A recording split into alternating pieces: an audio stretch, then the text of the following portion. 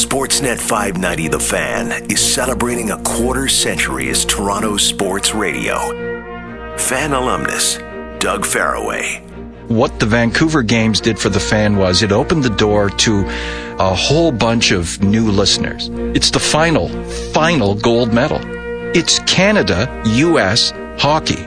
So we've got our big table full of computers and broadcast units. And right beside us is Sportsnet. Well, it's late in the game. We're in the final minute. The Americans are pressing. And I opened my mouth and said, look out, they're going to score. Well, within a second of me saying that, the Americans tied the game. Everybody in that hall looked at me as if I was to blame for calling what to me was obvious. They're coming. They're going to score.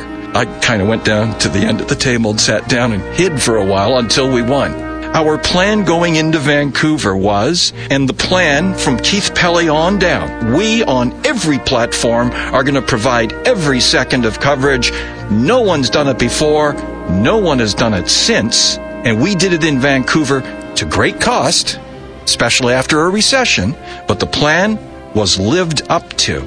We broadcast the opening and closing ceremonies on radio.